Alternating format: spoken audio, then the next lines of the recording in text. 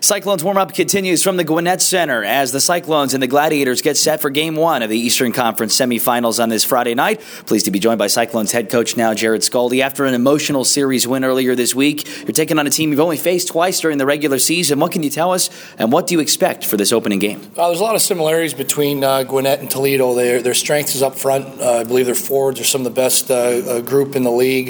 Some guys you really got to be aware of. And they've got some size on defense, some guys that can be a little physical at times. They've got an offensive puck-moving defenseman in Sashi Gaman, and also in net there, Louis Domingue, a guy that's had a great series to start this playoffs for himself and his team, and a guy that we've got to get shots to. Anytime he's faced over 30 shots in a game, he's only a game over 500, so key for us tonight is getting shots on him. You talk about the ability to go up ice with this team. Their defense and their forwards both get into the mix, so the neutral zone is very important. How do you shut them down in that middle ice? Well, puck management is a big key. This team here transitions very well. Their forwards with their speed, they find each other, they support each other very well. So our puck management and making sure we're getting pucks in and proper dumps, puck placement, and winning the battles at the blue. We got to get pucks out, and we've got to get pucks in at the blue, because if we don't get them in all the way, they can transition and catch us on line changes or odd man rushes against. One of the other things you talk about almost nightly with us is shrinking the ice. How does one be effective in that area?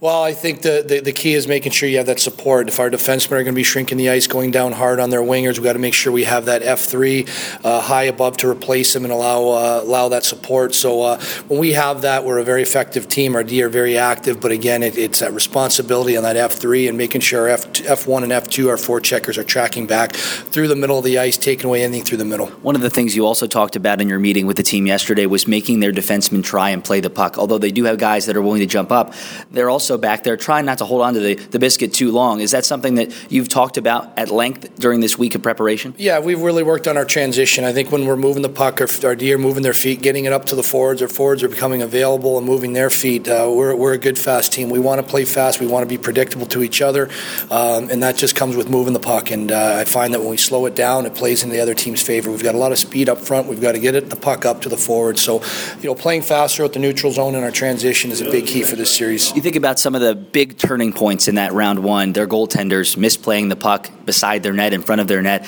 The scouting report on Louis Domingue is exactly the same. If he plays the puck too much, it could become a detriment. Is that something that, as a coach, you go in kind of looking for those, or is it just if it happens, great?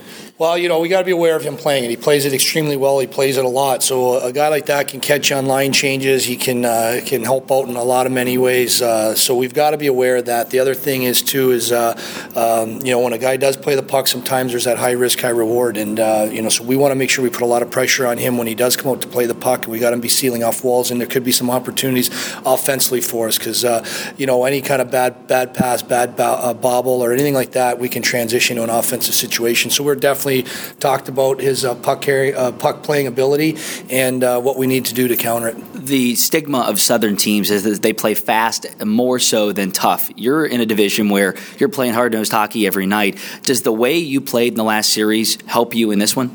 Well, yeah, I think so. I think the way that series played out was, there was a lot of speed at times and stuff, but it definitely was a grinded-out type game and grinded-out series. So, I believe that this plays to our advantage. Again, they're very highly skilled. They're a fast team.